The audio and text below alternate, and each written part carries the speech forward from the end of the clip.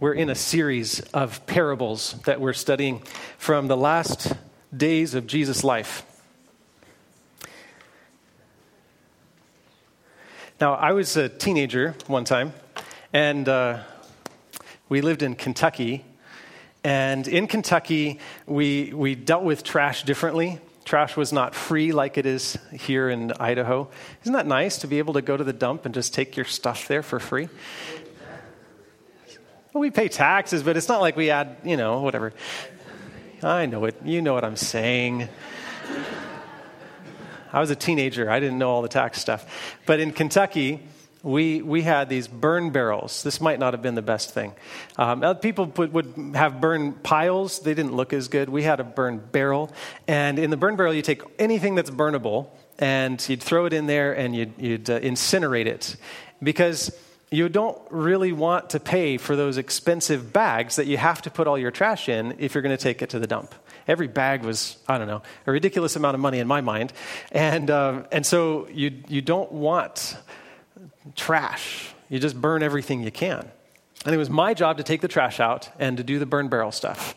And sometimes my mom would have to remind me, the trash filled up in the kitchen, and she was working in there and needed to do something. And she would call into the other room, Jason, could you please empty the trash? And I'm sure it was the sweetest voice ever. I'm sure. And I would be like, sure. And then I wouldn't do it. I had stuff going on. My life was busy. I was a teenager. You know how it is, teenagers, right? You got stuff that's important, and your parents don't recognize that your stuff's important too. So a few minutes later, maybe 20 minutes goes by, and the call comes again a little bit more urgently, not quite as sweet this time. Jason, the trash needs to be taken out. And at that point, you know what was going on in my mind?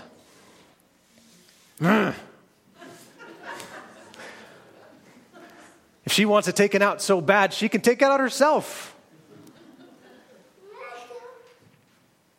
You've never had that attitude, right? No. It's only me. Now, what I didn't recognize in my immaturity is that my mom has a lot of responsibilities that I don't see. And that adding trash to her responsibility list, while doable, was a burden that she shouldn't have had to bear. And me, as a teenager, my responsibilities were fairly limited.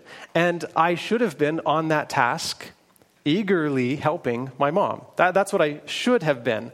But my heart wasn't there. And that's what I want to focus on in our study today in Matthew chapter 25, is the heart. What's happening in the heart? And the stories that Jesus has been telling in this whole series of parables have been about the heart. And kids, this is your turn. I gave you a piece of paper and a pen because I want you to draw something for me, and I want you to show it to me afterwards. The thing on the screen doesn't need to be anything like what you draw, but I do want you to pay attention to the story about the 10 young ladies with 10 lamps, and 5 of them have extra jars of oil, right? Those are the 3 components. 10 young ladies, 10 lamps, and 5 extra things of oil. Now you, if you want to, can draw them in the field. They were probably out a little ways from town, and there's probably some trees and maybe some fields around them. But these ladies were waiting in the dark until the wedding party came by. So draw that for me while I'm sharing this story, and we'll go to Matthew chapter 25, and let's read together Matthew 25 and verses 1 and 2. Then the kingdom of heaven will be like 10 virgins who took their lamps and went to meet the bridegroom. 5 of them were foolish, and 5 were wise. Let's stop and just think about the parallels. We're going to look at parallels from a previous message that we've talked about. So hopefully you remember the 3 messages I've preached so far on the last parables of Jesus. And if you don't, here's a really brief overview. In Matthew chapter 21, we found two boys, one who openly refused to obey his father's command or request to go out and work in the vineyard, but then later repented and in love obeyed his dad, and the other who said, sure, Dad, I'll go and work in the vineyard, but who didn't, right? So there's a heart issue, but the contrast is there, the two brothers, obedient and disobedient. And then we have in Matthew 22, a parable of the wedding feast where they were worthy and unworthy guests. The worthy guests, they responded to the invitation and they accepted the robe for the wedding feast. The unworthy guests refused the invitation, many of them even harming the messengers that were sent out. In Matthew 24, we found there was this scenario where there was a faithful and wise servant who was asked to take care of the master's house while he was gone and feed his family. And then there was the example of the unfaithful servant who went out and partied with the master's resources and ended up hurting the master's family. Each of these parables is a comparison between two extremes, the obedient versus the disobedient, the worthy versus the unworthy, the faithful versus the unfaithful. And in Matthew 25, we have the wise and the unwise. Do you see the parallels? I think that Jesus he's telling the same story over and over and over again with different angles, different facets, so that we'll start to see a whole picture. And the picture is, it's a story about what's going to happen before Jesus comes in the waiting time between his first coming and the second coming, and how we can be ready for Jesus' return. Let's review these stories briefly, and let's figure out what it is that Jesus was trying to teach us about the waiting time. In Matthew chapter 21, we found that God expects his people to bear fruit and to give it back to him. When the caretakers of the vineyard refused to give the fruit back to him, he punished them and brought new caretakers in. Right? He wanted fruit, but we found there's three different aspects of that vineyard. The first was the vineyard of our hearts, and our responsibility is to tend our hearts, but God has made every provision for our hearts to bear fruit, and the fruit he wants us to bear is the fruit of the fruit of the Spirit. Thank you. I needed you to make sure that you're tracking with me. The fruit of the Spirit. And then there's the vineyard of our church. And God asks the church to be a maturing church, not just always needing the milk, but learning and growing and maturing in Jesus together.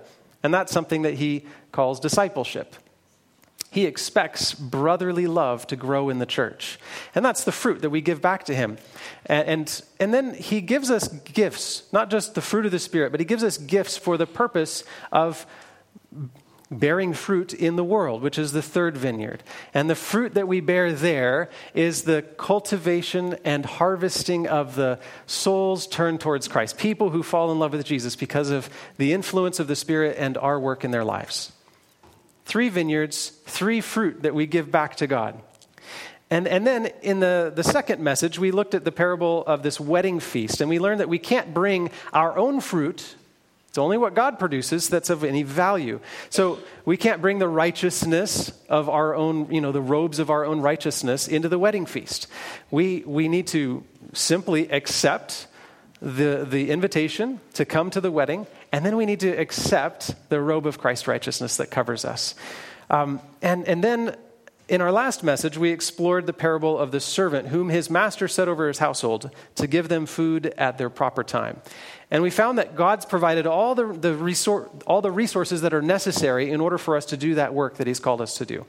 Everything is provided by God. But if we take God's resources and we use them on our own selfishness, think theological debates and just like navel-gazing church, right? That's when we use God's resources on ourselves, then God sees us as unfaithful. What he's asked us to do is to feed his family. And let me just ask you, in all the world, who are God's children? All of them, right?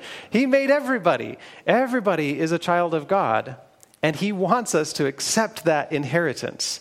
Now, some refuse, but many refuse because they haven't heard, and they haven't heard because we haven't told them. Go into all the world, he's asked us to do, and preach the gospel, teaching, discipling, baptizing. That's our job.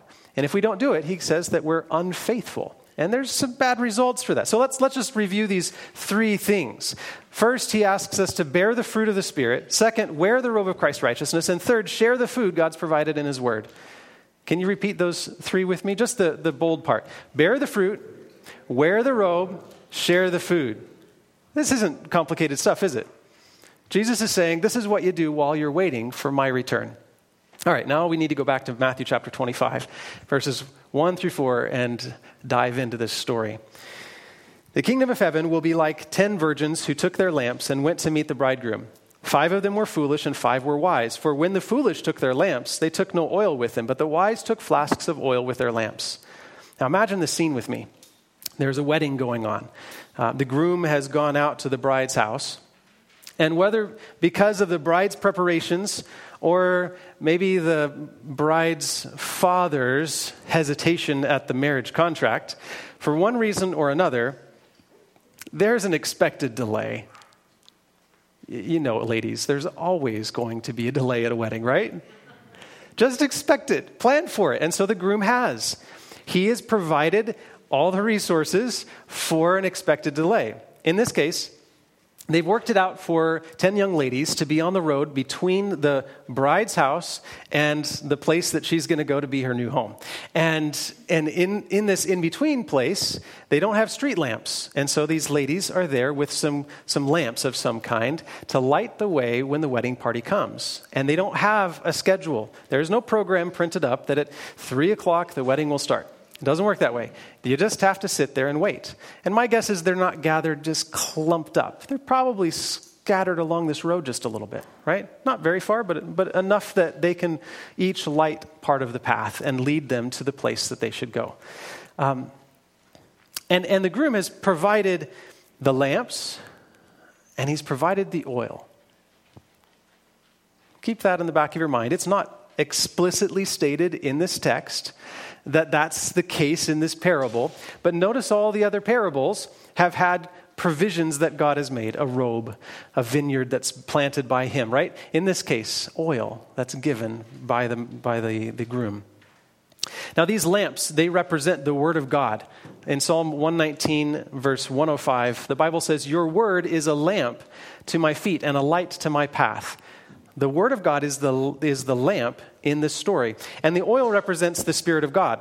In Zechariah chapter 4, there's a cool story about this branched candlestick, kind of like the sanctuary has a branched candlestick. So this candlestick situation, or this oil lamp situation, has these golden rods that come from either side from 2 different olive trees. And the olive trees are somehow miraculously producing not just olives, but oil. And the oil is coming down these tubes. The point is the conclusion, the spiritual thing that we're wanting to learn, not how trees and oil work. That's not the point. So in this story, he describes this oil. And God says in Zechariah chapter 4, verse 6, "This is the word of the Lord to Zerubbabel. Not by might nor by power, but by my Spirit, says the Lord of hosts." And when you have trees that are producing olive oil, is there ever an end to the supply? No, they're living. They're living things that are constantly producing new supplies. So will there ever be a lack of oil? No. There is no lack to the supply that God has given. Did the groom supply enough oil to these young ladies? Absolutely. Did they all accept it? See, that's where the thing changes. Everything changes when we look at what happens to these 5 foolish virgins. In verse 5, it says that the bridegroom was delayed, and they all became drowsy and slept. 10 young ladies sitting there with nothing to do but hold a lamp, and it gets dark. There's no iPhones for scrolling through TikTok or Facebook or Instagram, and so they fall asleep. Might be a good idea for us to do that when it's time to go to sleep too, right? But these young ladies fall asleep, and Jesus does not say that that's the problem. He does not call them foolish because they slept.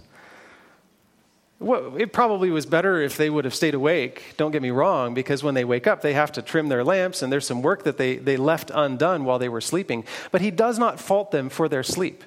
Instead, he calls them foolish for this reason. It says, at midnight, there was a cry, "Here is the bridegroom, come out to meet him." Then all those virgins rose and trimmed their lamps, and the foolish said to the wise, "Give us some of your oil, for our lamps are going out."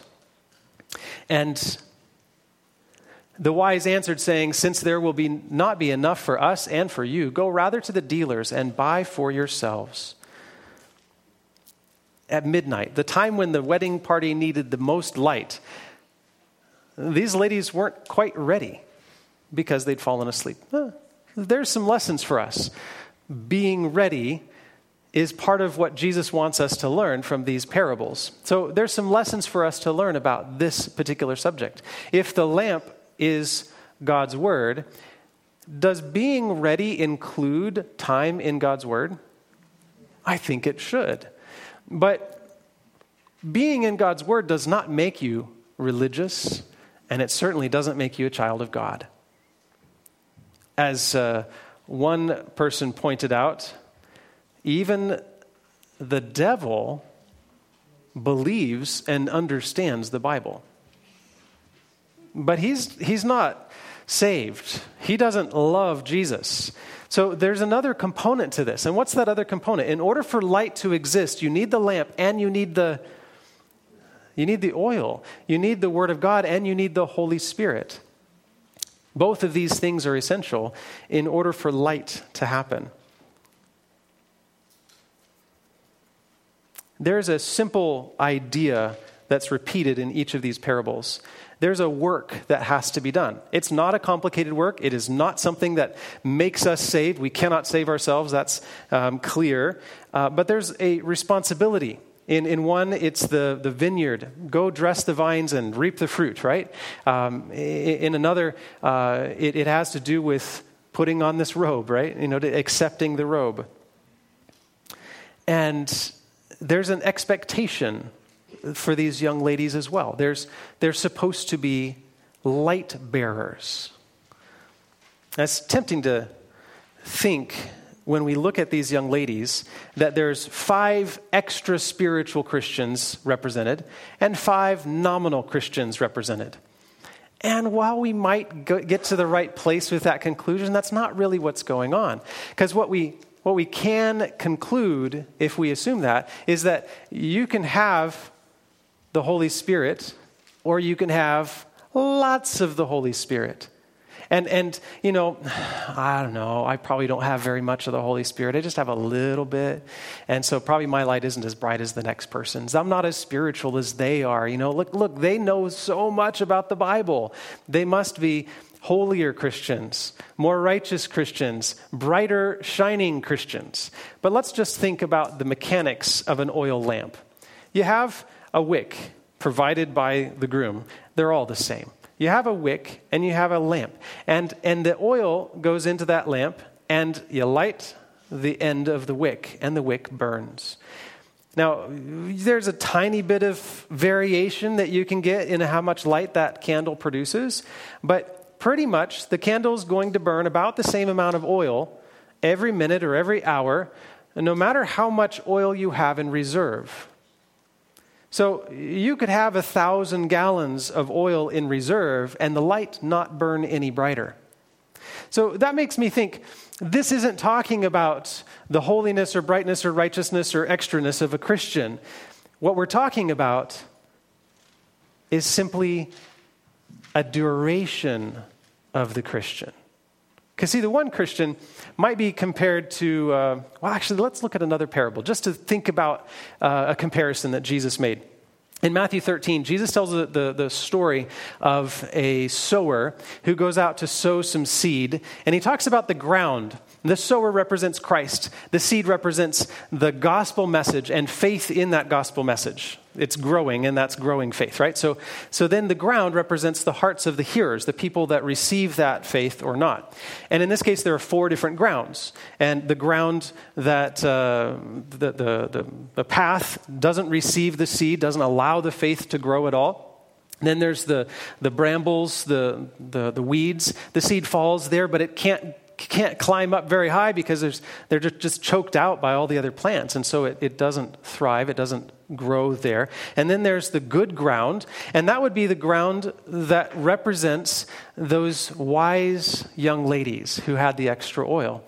The ground of their hearts allowed the seed of faith to grow. And it didn't choke it out. But then the last ground was the rocky ground, and that represents the unwise young ladies. Their hearts received the word. They had the lamp in hand. For a time, all 10 of these young ladies had a light that was burning. But sometime in the delay, while they slept, in that moment where their spiritual lives were put to test, you might say, the foolish virgins, the foolish young ladies, they, instead of receiving the Holy Spirit, they received everything else in the world, whatever distraction that was there. And when the time came, the bridegroom is announced, he's going to be here, they no longer had that experience. They no longer had been interacting with God. There's a fantastic quote in a book that I've been reading for this study called Christ Object Lessons. And it describes these foolish virgins. And it says this: they do not know God. They haven't studied his character. They have not held communion with him. And therefore they do not know how to trust, how to look and live. Their service to God degenerates into a form. And wasn't this the experience of the Pharisees? Their religion had just been a form. Instead of an interactive knowledge of God where when Jesus came, they would have been like, I've been praying to you all along. I know who you are. Instead, they're like, you, go away. We've got our forms. No, thank you. Formal religion never saved anybody, ladies and gentlemen. It doesn't save us.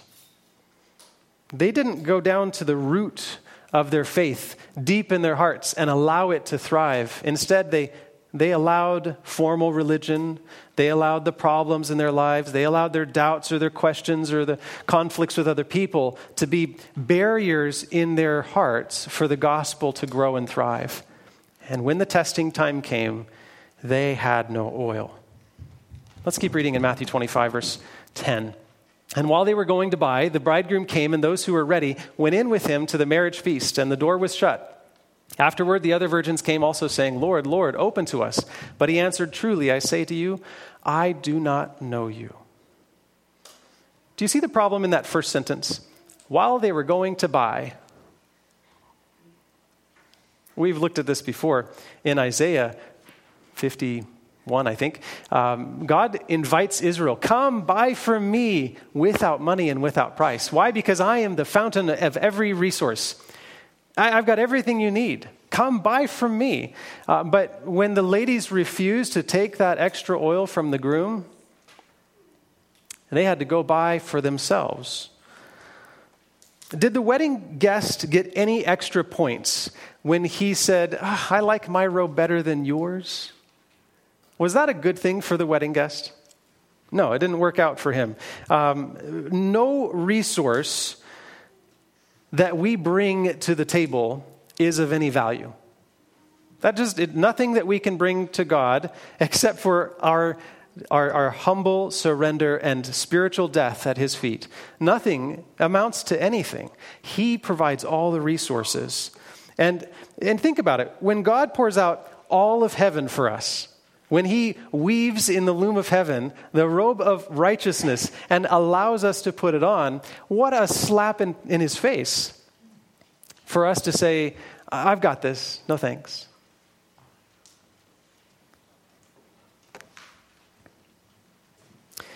The picture in this story, the wedding feast moment where everybody's come in except for these foolish virgins, and Jesus says to these so-called Christians, I do not know you.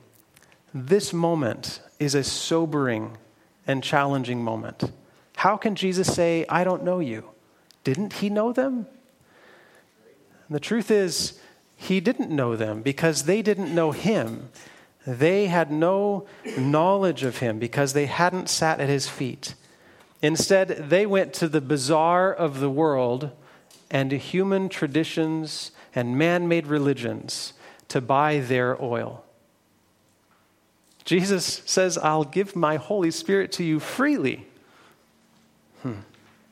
So how do we apply this story? How do we take what we've learned, this idea of God providing the oil and the oil being the Holy Spirit and the lamp being the Word? How do we apply this to our experience? I think the first thing we need to recognize is that God has given us every resource that we need. And read this paragraph with me. It's from Christ's Object Lessons, chapter 29. It says, in the great and measureless gift of the Holy Spirit are contained all of heaven's resources. It is not because of any restriction on the part of God that the riches of his grace do not flow earthward to men. If all were, notice that word, if all were willing to receive, all would become filled with his Spirit. Are you willing? That's the question that Jesus is asking. He's talking to the Pharisees during this time, this last few days of his life. He's responding to their problem with him and their desire to kill him. And he's tugging at their hearts. And he says, if you were just willing to receive. In one place he said that I wanted to gather you like a hen gathers her chicks, but you would not. Do you resist? Are those boulders in your heart preventing you from accepting and receiving? And honestly, this is a fabulous concept. The foolish virgins had access to a limitless supply of resources. Do you have a limitless supply of resources at your disposal? Yes, you do. Limitless. And that's for everything God has asked you to do, every responsibility that he has put on your shoulders, he has given you a limitless supply of resources in order to accomplish it. Sometimes we don't feel that way, and usually it's because we're going to buy our own oil. We're going out to try to solve the problem on our own. Every difficulty that we face, our first response should be fill in the blank. What should our first response be? Prayer. Every difficulty is a call to prayer. Just go and pray. First thing, you lose your keys. You don't have to strive on your own for a long time looking for your keys. Just ask, God, I've got a difficulty now. Can you help? And he's given you limitless resources. Now, you might not find them right away, but trusting in his plan, he's going to provide for you. If all were willing to receive, all would become filled with his Spirit. And just come back to this idea of quantity. Do we have a Spirit cup in our bodies? You know, where we could have like a foot full of Spirit. And other people have, both legs full of the Spirit. And some people are full up to their eyebrows of the Spirit. But that's just a few, right? Only a few are really blessed with that measure of the Spirit. Is that the case? No. That is not how God represents the Spirit. The Spirit is accessible in all his limitless resources to everyone who's willing. Jesus calls us to let your light so shine. What's the light? The light that results from the Spirit and the lamp of God's Word being in our lives. The light is the witness for Jesus. It's the light that points people to the wedding room, the place where the feast is going to happen. And that's the responsibility we have, is to be a light to the world. And there is no light without God's Word in our hearts and his Holy Spirit providing the power. If you want to be a light to the world, God's not asking you to shine like a beacon, like those car lights that you can see for thousands of miles around, right? The big lights they shine up when there's car shows and stuff. He's not asking you to be that. He's asking you to be a torch, like the young ladies lighting the way to the wedding feast, each one of us playing our part in the process. And he says he's given you what's necessary to do that. 100% of what's necessary. Not a footful, but 100% of what's necessary. But here's the solution that we need. We cannot keep Christ apart from our lives right now and expect that we'd be fitted for his companionship in heaven. Today, he says, is the day of salvation. Today is the day to surrender. Today is the day to give up on those rocks that keep your faith from growing. In John 15, Jesus made the plan of salvation super clear. He said, abide in me and let me abide in you. That's it. Abide in me. That's come to me. Be in my word. Talk to me. Pray. And that's the abiding process. And then he says, let me abide in you, which means that we give him our lives. How about your bank account? Does your bank account belong to Jesus? There's some marriages that work differently. My wife and I share a bank account. My money belongs to her, and her money belongs to me, which is dangerous on her part. Other marriages find that it's better to have two different bank accounts and meet in the middle somehow. I'm not here to judge either way, but when it comes to God's resources, he's inviting us to share our bank account with him. And guess what? It's a covenant relationship, and he shares his bank account with you too. Which is more risky, for you to share with him or for him to share with you? And what about your time? Is your calendar, does that belong to God? Is it just once a week that we give our calendar to God? Oh yeah, that's Sabbath for 2-3 hours or however long the pastor preaches this week. That belongs to God. Or is it our entire calendar? Does your mind belong to God? Does your bookshelf belong to God? What is God's in your life? He invites us to give it all to him. And when we do, we say, here, God, you can live in my life. You can live in my calendar. You can take control of my bookshelf or my Kindle or whatever it is that you have. You can take control of my everything. Abide in me and I in you. That's salvation. We give ourselves to God, and the Bible says that he lives his life out through us. And do you know what happens when we saturate ourselves with the Word and allow the Spirit to be in our lives? What automatically happens without you even having to stress about it? We shine. Christ does not bid his followers to strive to shine. He says, let your light shine. If you have received the grace of God, the light is in you. Remove the obstructions and the Lord's glory will be revealed. The light will shine forth to penetrate and dispel the darkness. You cannot help shining when within the range of your influence. You cannot help it. If you're surrendered to God, you just shine. Does that take some stress off? I hope it does. God didn't invite us to stress. Let's distill this truth to one simple statement. You ready? We already did the first three. Bear the fruit of the Spirit, wear the robe of Christ's righteousness, share the food God has provided in his word, and then receive the Spirit and let him shine through.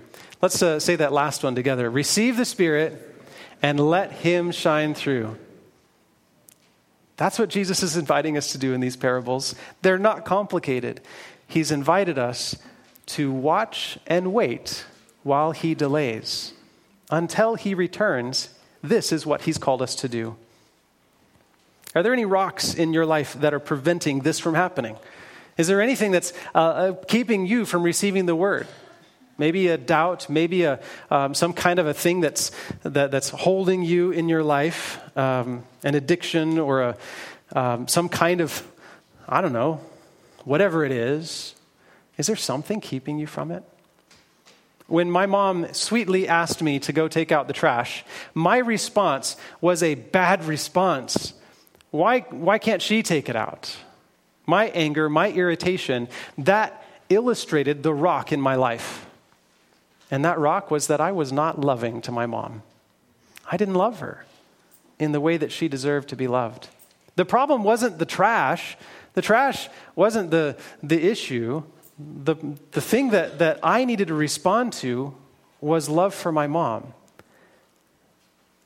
If I loved her, I would have eagerly put down whatever I was doing and thought, oh, how can I help? Yeah, sure, I'll be there. And I would have taken the trash out right away.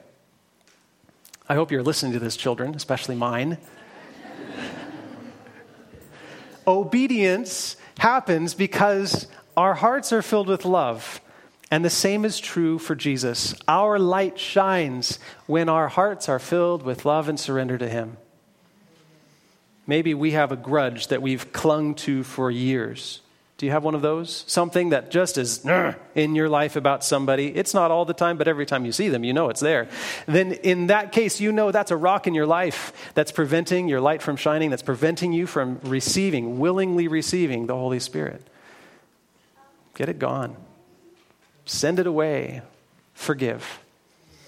For others, it's a habit that they know it's hurting them, maybe even others, and they just can't imagine their life without it, and so they keep on keeping on. They don't seek help to solve the problem. They don't try to get that habit out of their life. For some, it's a pursuit of leisure or pleasure that they just can't imagine doing without. It's the television or the video games, the gambling, the novels, the guns, the dirt bikes, whatever the hobby is or activity or whatever the thing is in your life that is more important to you than following Jesus. That thing is the rock in your heart that's preventing the root of faith from growing. For some, it's a pattern of belief, an idea that they have about God that they're unwilling to let go of, some doctrine they've closely held for some long period of time. And they just can't imagine living their life without believing it in this particular way. A man-made tradition, maybe, that's so important to them, a formalism in their lives that they can't do without. And when the pastor comes in and tweaks that service just a little bit, oh my goodness, how the saints rise up. Formalism never saves anybody, right? The way that we do our service today, I mentioned earlier, is a form that's beautiful, but it's not there in the Bible. It's good. We shouldn't abandon it, but it's not explicitly stated this is how you should do church.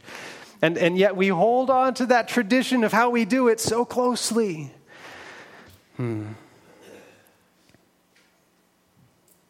What Jesus wants is your heart. He wants you to say, take me, I'm yours. The only thing that keeps the Spirit from entering our lives is our unwillingness to receive Him.